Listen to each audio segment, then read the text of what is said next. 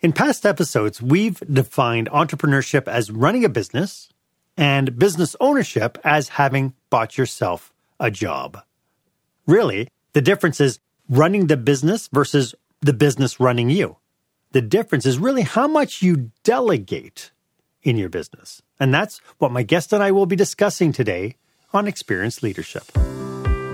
Welcome to Experience Leadership, a podcast that challenges small business owners and entrepreneurs, just like you, to dare to be the exception. Join our host, customer experience expert Mark Hain, as he uncovers relevant and timely content to help you script and direct your business and teams to create jaw-dropping experiences your customers and staff deserve.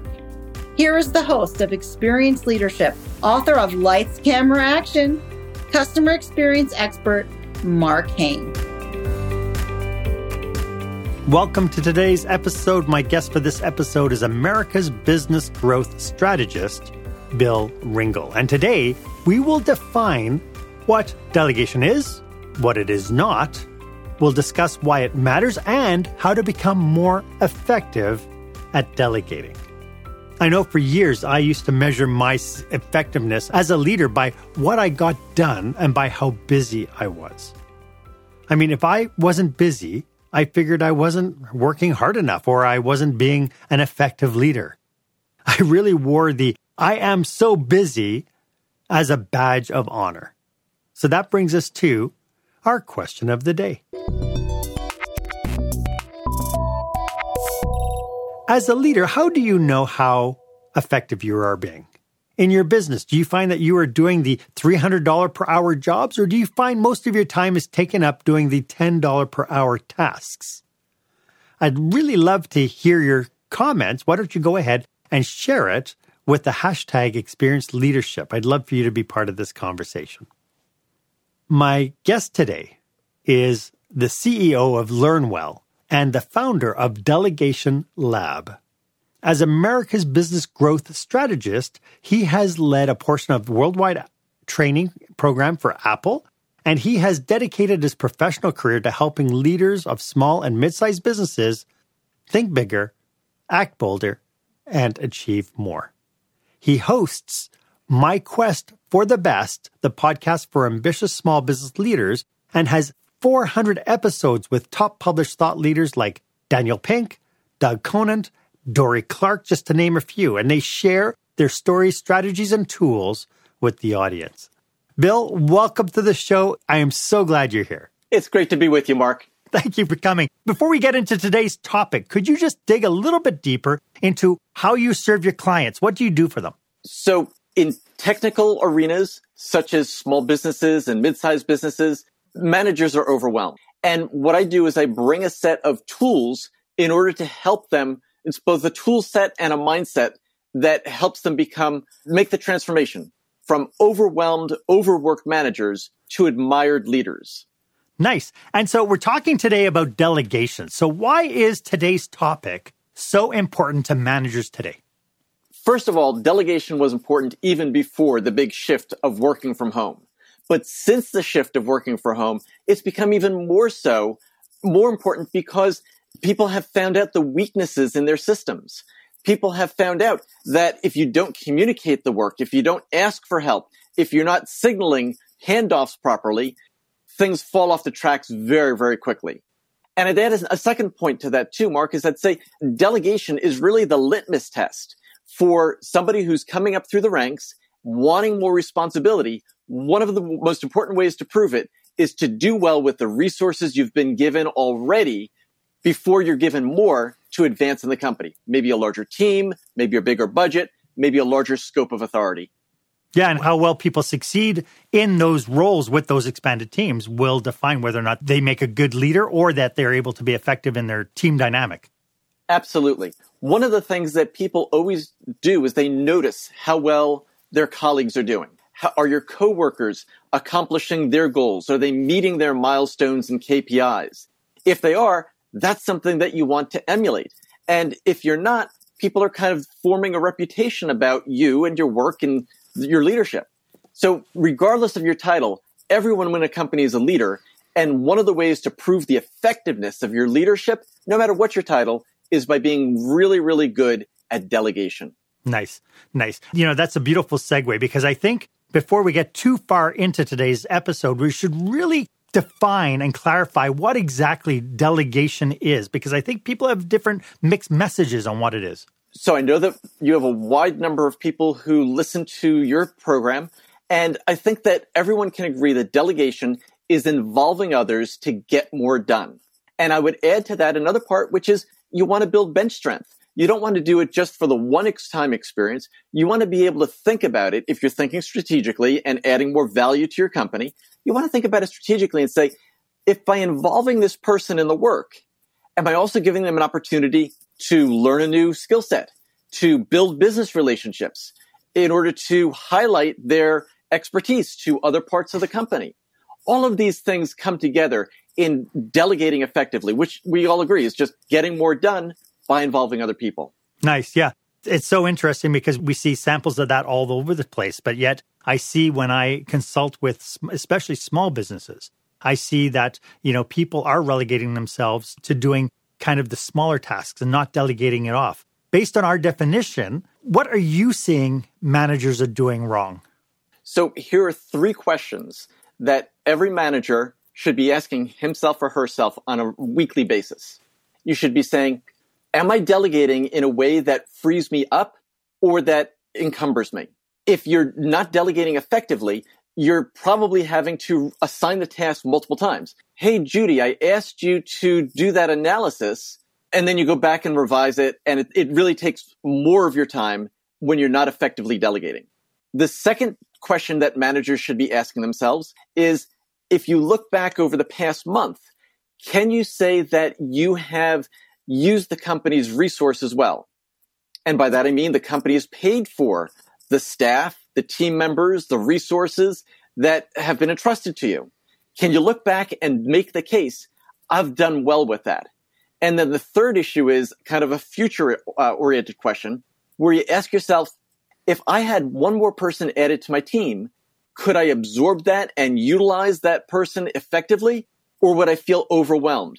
Because one of the things that I find is true every time that I talk to a senior manager, leader, director, and they're looking to grow their responsibilities within the company, is when I say to them, what would you do with more staff? People who have delegation down and have confidence and a track record of doing more with more people have a way of answering that that's very different than people who are saying, oh my gosh, I'm managing a team of 5 now. 6, I'd have to work another 10 hours a week. And that's a red flag. And it's a place of honesty that you really have to start with, Mark. You have to start with the fact, if you really believe that, now's the time to step back before you get handed more responsibility or another teammate. And look at how you can make your delegation work effectively, because if it's not going effectively, everyone knows it. And they're waiting for you to step up and ask for help or to get more training or skilled in that area. A lot of times companies just don't understand how to make that change on their own. Right. At the same token, people have perceptions about what delegation is. Are there any myths that you think that we need to be busting during this episode? I would say so, yes. So the myth of being able to delegate and have people read your mind is one. That's one of the most common and pernicious ones. Oh, just do it. And I've got a vision, but I'm not going to fully describe it because I think that would take too long. And people don't realize that it really does shorten your time the more thoroughly you could front end load. I love that expression because it really is a sign of a skilled manager and an admired leader. When you front end load the assignment you're about to give. That's one. Does that strike a chord with your listeners, do you think, Mark? Oh, I'm absolutely sure it does. Another myth that I hear is that, I can do it better. I can do it faster if I just do it myself. Of course, there's consequences to that line of thinking, isn't there? Yes. Every time I hear, someone who's a director, senior manager, saying something to that effect, well, a job done well is one that I have to do myself. I can't delegate this. It's surely the sign of someone who's not quite yet capable of growing their department or scaling their business. And when you say that, it's kind of a weird thing because the mindset is, I have a high standard. However, the limitation is, is you're not able to translate that to other people within the company. You're not able to transfer it. You're not able to bestow it and make sure that it's a transferable skill. And if it's locked within you, well, the company's happy to have you do it. You'll just never be able to take a long vacation or be promoted. So if you're okay with that, if that's okay with your career path, well, you don't need to improve. But for everyone else, you really do need to take a look at that when you feel like you can't have anyone else do that. Now, let me just add to that there are times that you can't delegate certain tasks. You can't delegate certain responsibilities. So anything that's legal and you have signature authority in order to authorize a particular contract, that's something you can't delegate. If there's a relationship involved and you've had a long-standing relationship, you can't immediately transfer that and say, oh, starting Monday, Mike is going to be your contact.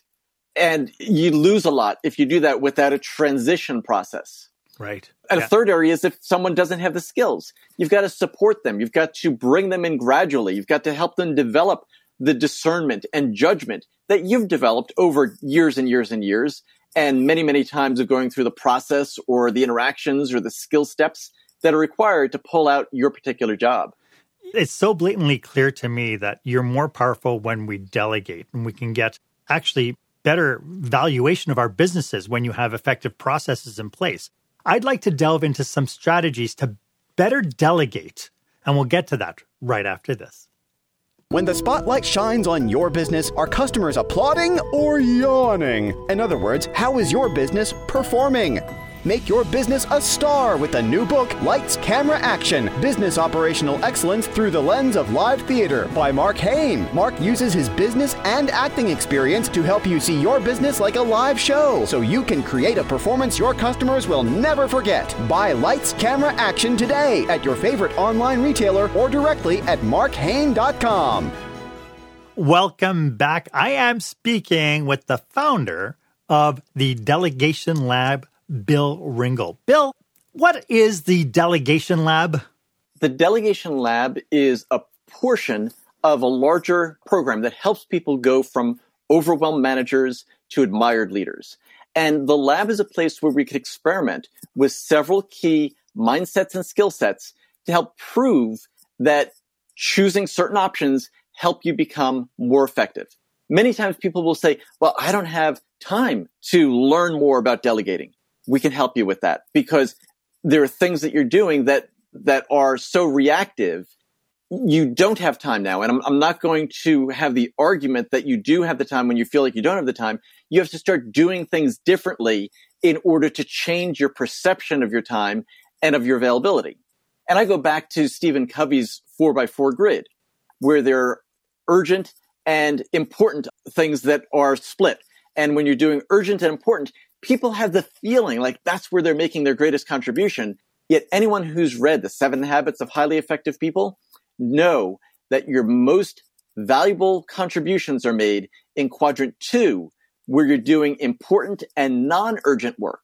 And that's where you could step back and figure out strategically what moves you need to make, what skills you need to add, what experiences people on your team need to have to develop to go even further.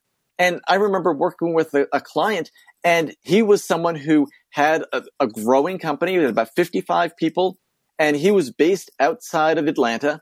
And his team, he wanted his team to take on more responsibility. And he kept saying to me in our coaching conversations, Bill, I just want them to take as much responsibility as I do. And we had to have him think about it as giving them ownership, not just the responsibility for the task, but the ownership and being able to claim credit for it. And that's what allowed people to step up and really want to take that on and have the impetus or the reward of putting in the time and making the investment of the changes that would pay off down the road by changing the way they related to time. By when people would come to them and say, hey, John, someone on his team, John, do you have a few minutes? That's very, very common. And yet it's really the sign of a lack of discipline, because what you really want to do is you want to be able to say, listen, I'm happy to take these questions, but unless it's a red button, all out emergency, it could usually wait a couple days. And so you schedule time and say, listen, if things are related to understanding the business requirements of what we're doing, we're going to have a meeting on Tuesday. So save all those things. We'll put them on the agenda for Tuesday's business requirements clarification meeting. If something's related to using a particular code library, because I work with a lot of people who do software development, and you want to be able to expand or bring something in, there are discussions that take place for that 3 times a week. You don't want to just interrupt people because, as you understand, Mark, and I'm sure many people listening, once you get into a flow state where you're able to do your best work, you want to be able to take that for as long as the period is that lasts. An interesting thing, Mark, is that many people, if you actually do and track the time, as we've done with, lots and lots of companies, you find out that people are really only productive and able to focus on their prime responsibilities. It's really, really great when they could focus at least 4 hours a day. And many times people work longer than that, but they're not doing that core effective work. And that's just a shame that they're spending so much time and effort doing this because it's cutting into things that would really recharge and rejuvenate them. Does that make sense? Yes, it does. So obviously, to me, this is a core leadership issue. When you have a culture where you have empowered people to do some work, people are working on a project, but yet, as to your point, they're only working half the time, if they only work an 8-hour day, on the stuff that is going to move the pendulum.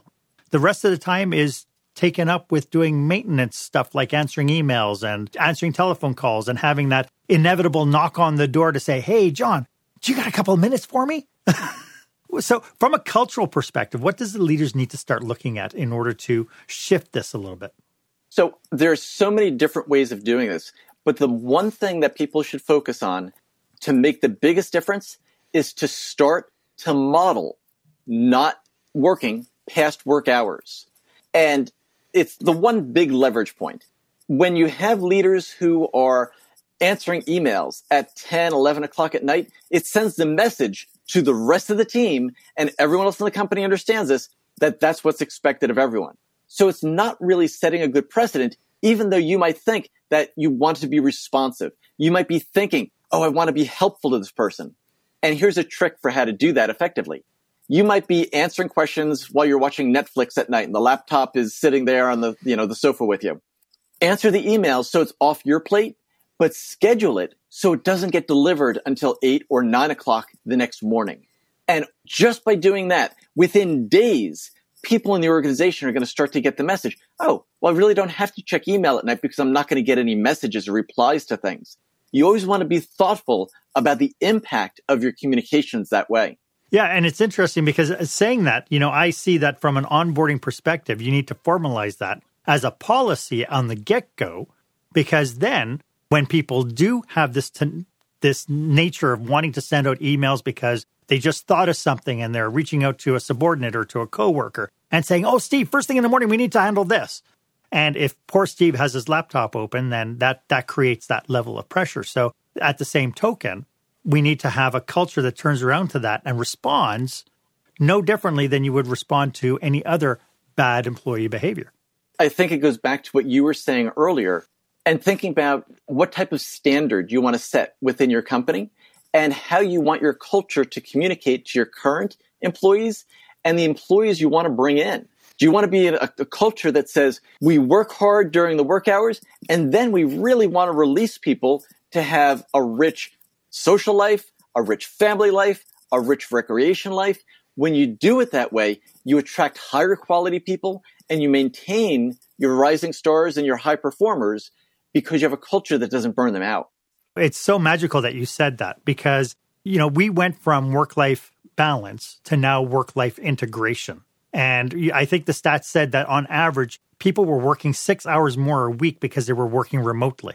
And to me, that's just, and so this idea of this work-life integration part of it, and we've had episodes in the past talking about early risers versus night owls and how people can, if they're remote working, they can actually work within the scope of what fits for them, but only if the leaders within the culture allow that to happen and be able to use the delegation process and the follow-up and accountability process to cater to that.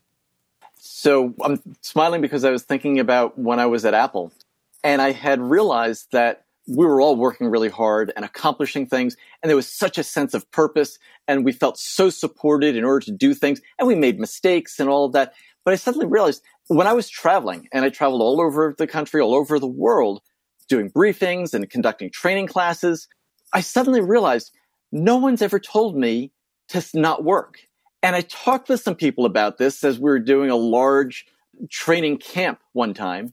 And over some beverages and refreshments late at night, somebody says, just offhandedly, but it was such an unguarded comment that contains so much truth, it's always stuck with me. And this guy who was a senior manager said, listen, when we're all expecting you to work 80 hours a week, we just don't tell you which 80. And so it was perfectly fine for people to go and watch a piano recital of their children in the afternoon because they were going to come back and get some stuff done before the next day. Everyone met their marks because that was a high standard environment. It was a high performing environment we were working in, but we were allowed to take time out in order to do things, to have that richness in your life and to have that balance. The sooner that people realize that no matter what company you're working for, no matter who your boss is, you can't give away that power. You've always got to be the one who's thinking, I'm in charge of my life. I'm responsible for monitoring whether I'm on a roll or whether I feel like I'm under a wave and I've just been overwhelmed by all the commitments and overcommitments I've made this week. So that's important for people listening to keep in mind. Yes, yeah. And it's interesting because, we're talking about kind of workloads and, what the expectations are. Because to your point, maybe I could be wrong, but nobody's ever come to me and said, Mark, you have to work 80 hours a week. When I get hired for 35 hours, right? And there's an expectation. This is you come in from this time to this time. And that is the expectation of the hourly commitment that we're making. So if they're not telling us to work more hours and they're not telling us not to work overtime, then ultimately that is a self-control thing that needs to be addressed. And let me share with people listening who have held this idea from a very early age that has got reinforced that if you're working hard, that should be admired. I absolutely agree that focused, dedicated work, especially in your zone of genius where you're really focusing on what you do best and how you make the best contribution to your organization, that's where you want to be. However, I'm not alone when I say that if I notice somebody working, even if they're a general manager, even if they're a senior vice president, if they're working consistently week after week, month after month, after hours, on weekends, they've sent me a message. I haven't responded to it. I haven't even read it on a holiday. But if they're sending messages on holidays, like I've gotten from July 4th holidays, that's inefficient. That's not a work style to be emulated. It's setting a lousy example for your team. And I'm not alone in making that evaluation. I think we're seeing this shift now because the baby boomers were the generation that it was like, work your buns off, no matter what. I mean, that's how you got ahead. You just did all the work and you just worked as hard as you possibly could. And then now that we have multiple generations now in the workforce, we're seeing that there's less of a focus towards that and more towards more balanced aspect. It was interesting. As you were talking, I was thinking about this one operator. He had a restaurant and he got the restaurant as a cook. And so his role was to be in the kitchen, and he was the one making the pizzas. And he was working 7 days a week, 10 hours a day, nonstop for 3, 4, 5 years. And to your point, that is not sustainable. So the big question is, when it comes down to delegating, does it really matter who does the work? There are certain tasks and responsibilities where it does matter. Yes. Yet I think many people who have never evaluated their responsibilities don't realize how much of what we do day to day can be delegated. So the first place that I'd encourage people to think about this is I'd say, make a list. Keep an audit for a week of just every half hour, jot down on the hour, write down what you did the previous hour. So just an hourly log would be great. And then start to look at the categories. Is this something that is involved with leading meetings? Is it something involved with writing code? Is it something involved with working with vendors?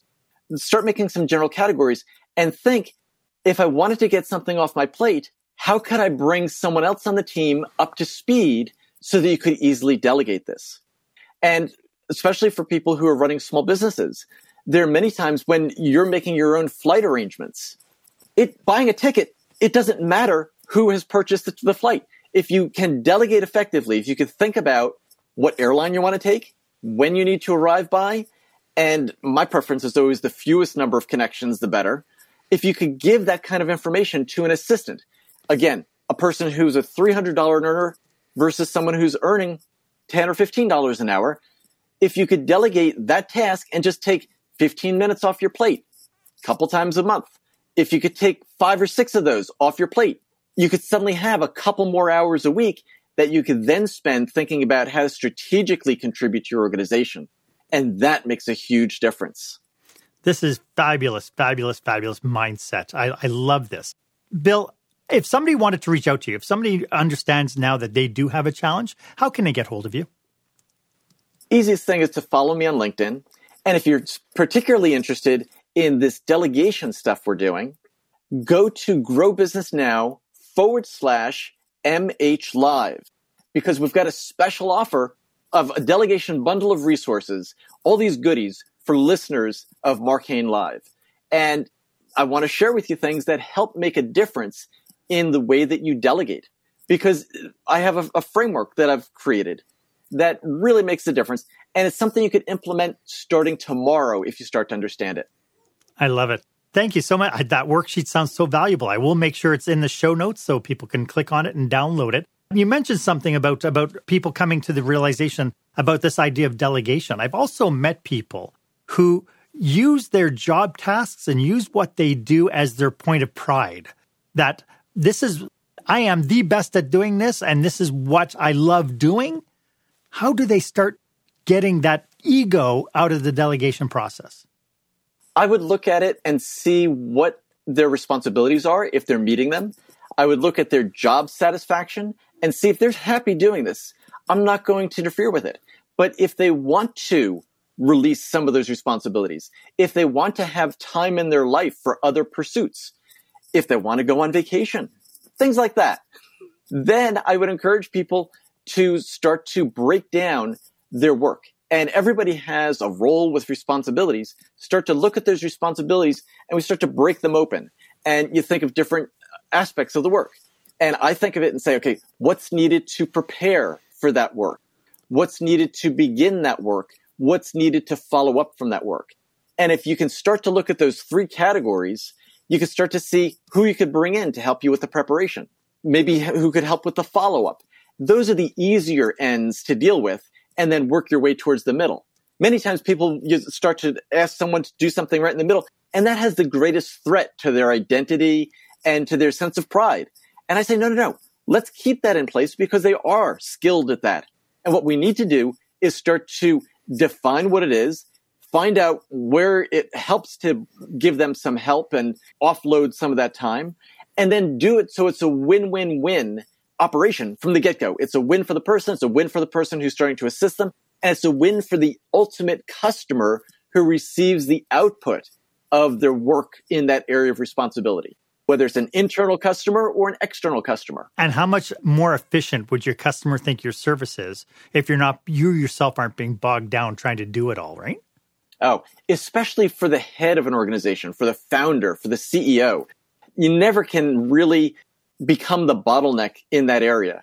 I remember a chief operating officer and a founder who had written a newsletter for the longest time, and Tom operated a high-tech recruitment agency based out of Washington, D.C., and he had built the organization around this newsletter, and he was so proud of editing it, yet it took 8 to 10 hours a month to assign the articles, to review them, to proofread them.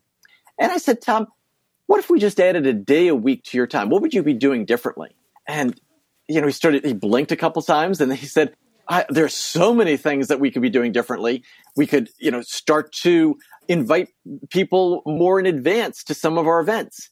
And I could have more time to make personal one-on-one calls that only I could make. And so I said, let's make a list of things that you're doing now. And we started to categorize them.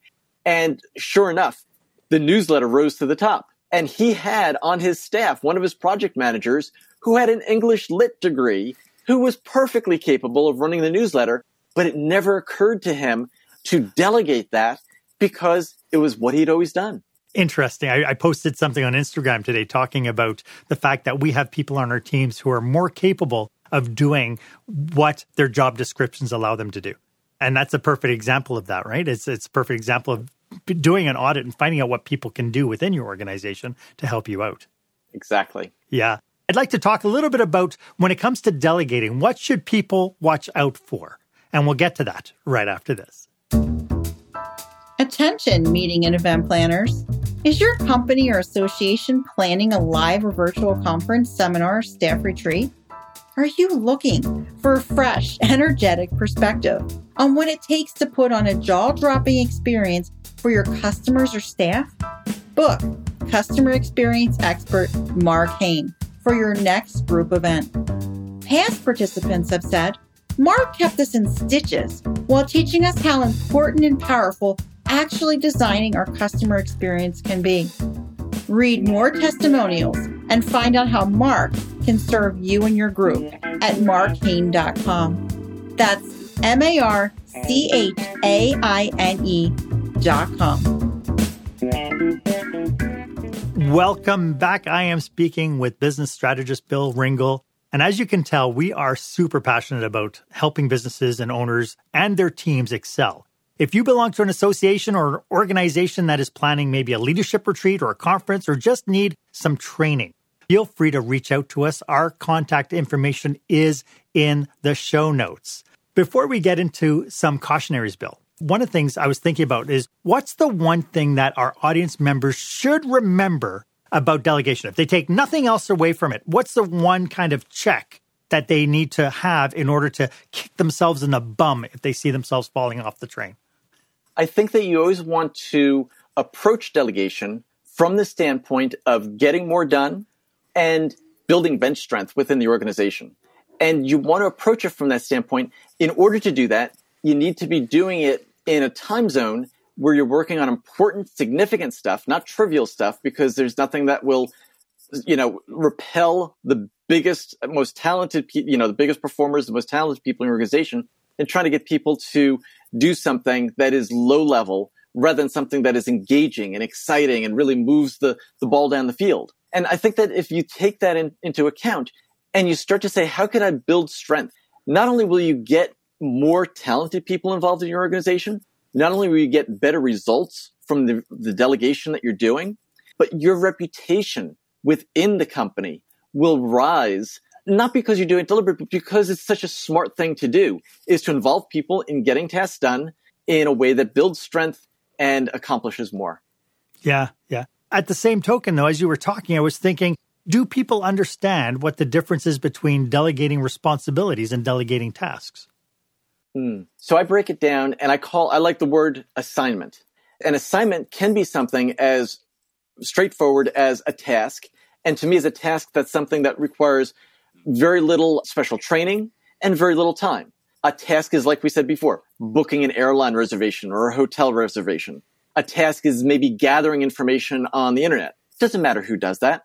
And then an assignment is something more involved. An assignment means that I'm asking you to do some analysis. An assignment means that I have coached you or mentored you to think about things from a certain perspective. So keep that in mind, difference between task and assignment. And then there are other things that we delegate, projects, processes, but that gets more involved. Make the distinction and involve people by delegating assignments more than tasks on a regular basis. If you find yourself delegating a lot of tasks, find out what that responsibility is. That's the umbrella responsibility, and see if you can delegate that entire responsibility so someone else is responsible for all the tasks as well as the output of that. That's a really big step for many new managers to take, or managers who have been promoted during the pandemic, or people who just haven't been trained in this at all. Mark, do you know that most people are asked to take on some sort of leadership role? This was a Harvard Review study I came across. They are asked to take on a leadership role sometime between 32 and 34 years of age. And you know when they receive their first training in how to be an effective leader or an effective manager? Closer to 40. So we have people who are being asked to do things that have significant responsibility for at least 5 years before we give them any training in that. To me, that's just crazy. crazy and wasteful and dangerous that organizations are doing this and not introducing them to the most effective methods, the most effective mindsets, and the most effective tools early on. Yes. And, we talked about this with Jane Halford, who talked about that CEOs who get put into positions, like a third of them don't survive past 3 years because of the lack of support when you're putting people into new positions. And we've talked about this endlessly when we talked about promoting your high performers. They're a high performer because they're doing that particular task, but then it's incumbent upon the organization to train them with the skills they need to be effective leaders. As we go forward, there's some people who might be saying, that's it now. I can free up some time. I'm going to start delegating tomorrow. Are there any cautionaries for those people who want to jump on this bandwagon and just say, I'm going to delegate this, and this? So I would go back to the delegation framework. And what makes this framework, let me tell you the story of how it began. I was at a mastermind retreat for business owners and entrepreneurs who were looking to build their businesses and go to enter into the 6-figure per month category. So I was sitting down at a lunch at one of these beautiful outdoor patios, and you remember what it's like to actually network with other sharp people and the kind of conversations that you have on a regular basis, Mark. That's just so fun. And I remember sitting there with a woman to my left, Pamela, and she was saying something that we had mentioned before. I said, well, it sounds like the way to scale is just to add 1 or 2 more project managers and you'll be over 120,000 per month. And she says, oh no, every time I add someone, it takes another 10 hours of my week. And I said, Pamela, talk me through the process that you use to onboard them and then to manage projects. And she started going through all these elaborate steps. And I said, hang on a second. And I got a napkin. I said, why don't you try this? And on the napkin, I drew 4 columns. I said, there's a planning column, there's a doing column, there's a checking column, and there's a done column. I said, in the planning column, you're going to make one important agreement with the person you're delegating to. And that is you're going to define the work and ask them if they agree that they could take this on, accomplish the task, and meet the deadline. If they make that agreement, then they signify that they've accepted that work assignment. I said, and she said, wow, I don't do that. I said, now, here's the next step. They're going to work on it, and you're going to explain to them, every time you work on it, I want you to move it over, imagine like a big whiteboard and then sticky notes that everyone can see. So move it from column 1, which is planning, to column 2 to doing. And I could see that you're working on it, and I'm really happy to see you're working on it, but it may take a couple days to do. So when you finish the time that you've allocated to work on this, move the task, the sticky note, back from column 2, which is the doing column, back to column 1. So that lets me know that you're planning to work on it further. And that decision is really important because you're communicating progress. And then the third decision comes when the person that you've assigned the work to finishes what they're doing in the doing column, and they don't move it to the done column, which is what 99% of the entrepreneurs and business leaders out there do. They say, when you're done with the work, move it over to done. I say, create a checking column. And when you move it from doing to checking, you're now signaling that you've taken it as far as you can. Maybe you've asked some questions, but you've created the expectation that now you're asking for feedback and evaluation on your completion of the assignment. So you build in that opportunity to have that conversation, get feedback, and either one of 2 things happens. Either it moves to the right to the done column, or it moves back to the planning column. And when you have those 3 levels of decisions taking place, it builds a more collaborative environment. And people could get this idea really quickly. And you can download the template that I've got. We've got all these resources for you on there on the Grow Business Now /MH Live site. So I encourage people to do that because maybe that visual will be helpful. Yeah, and it's, what a cool way to kind of outline it. I do know that there are tools out there like Trello and so on. And, as you were saying that, it's like, oh my goodness, this is what I have to implement because we create all these projects in Trello, but then the expectation is my VA is going to go in there and just do the work. And we're not moving it anywhere. We're maybe putting a thumbs up to say it was done. But from a visual perspective, I don't know if she's stuck. And so at the very least, if she keeps going from doing to planning, back to doing, back to planning, and it's taking a little bit longer, I can then reach out and saying, hey, this one particular task that you were working on, this particular project you were working on, it seems like it's taking you a while. I keep seeing it going back and forth there. Do you need any help? Likewise, by moving it forward to the question stage, Checking column. It allows you to be able to get that accountability as the one doing the task. You get that analysis and that evaluation off the top without saying, okay, I've done the task now, there it is. And then they come back to you a week and a half later and saying, this is really terrible. You need to fix it. Exactly. So I can really see that it has got such a lot of power. Are there any other cautionaries, Bill? Let me offer you another refinement that you'll find personally helpful, Mark. Sure. We both publish 2 podcasts.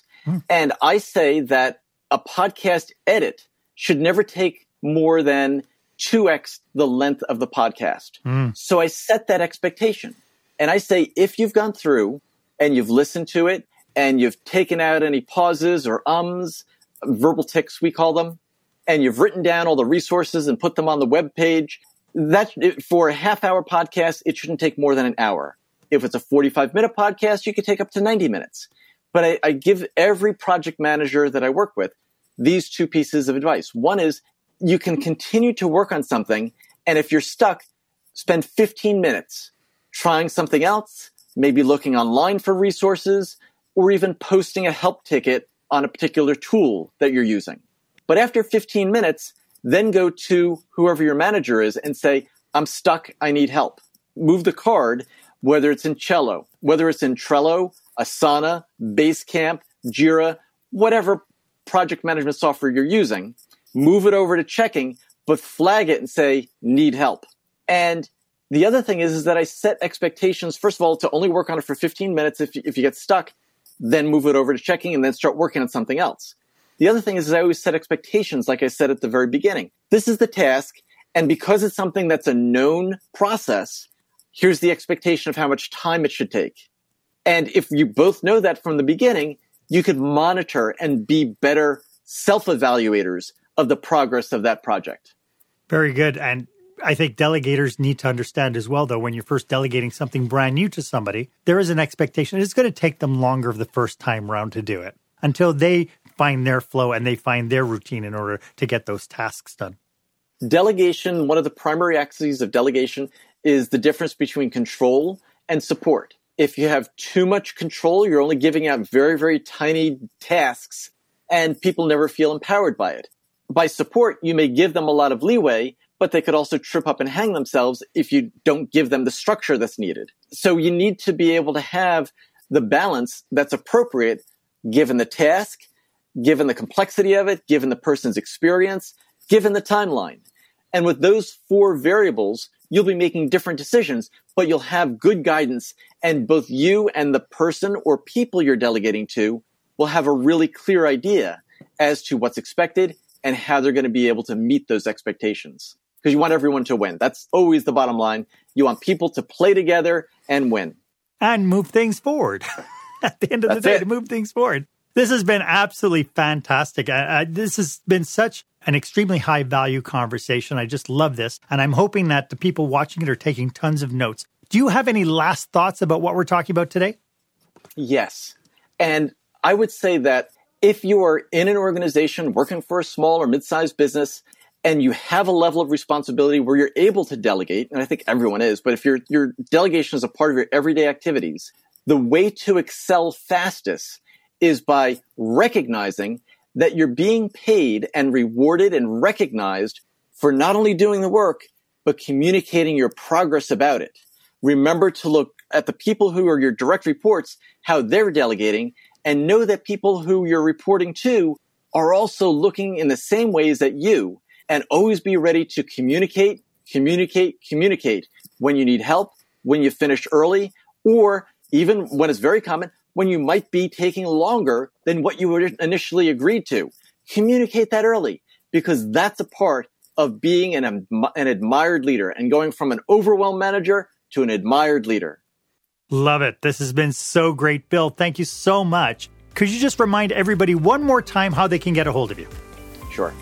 Follow me on LinkedIn. Go to GrowBusinessNow/MH Live for Mark Hain Live for the special for this video on YouTube as well as the podcast. And also I'm on Twitter, so follow me there as well.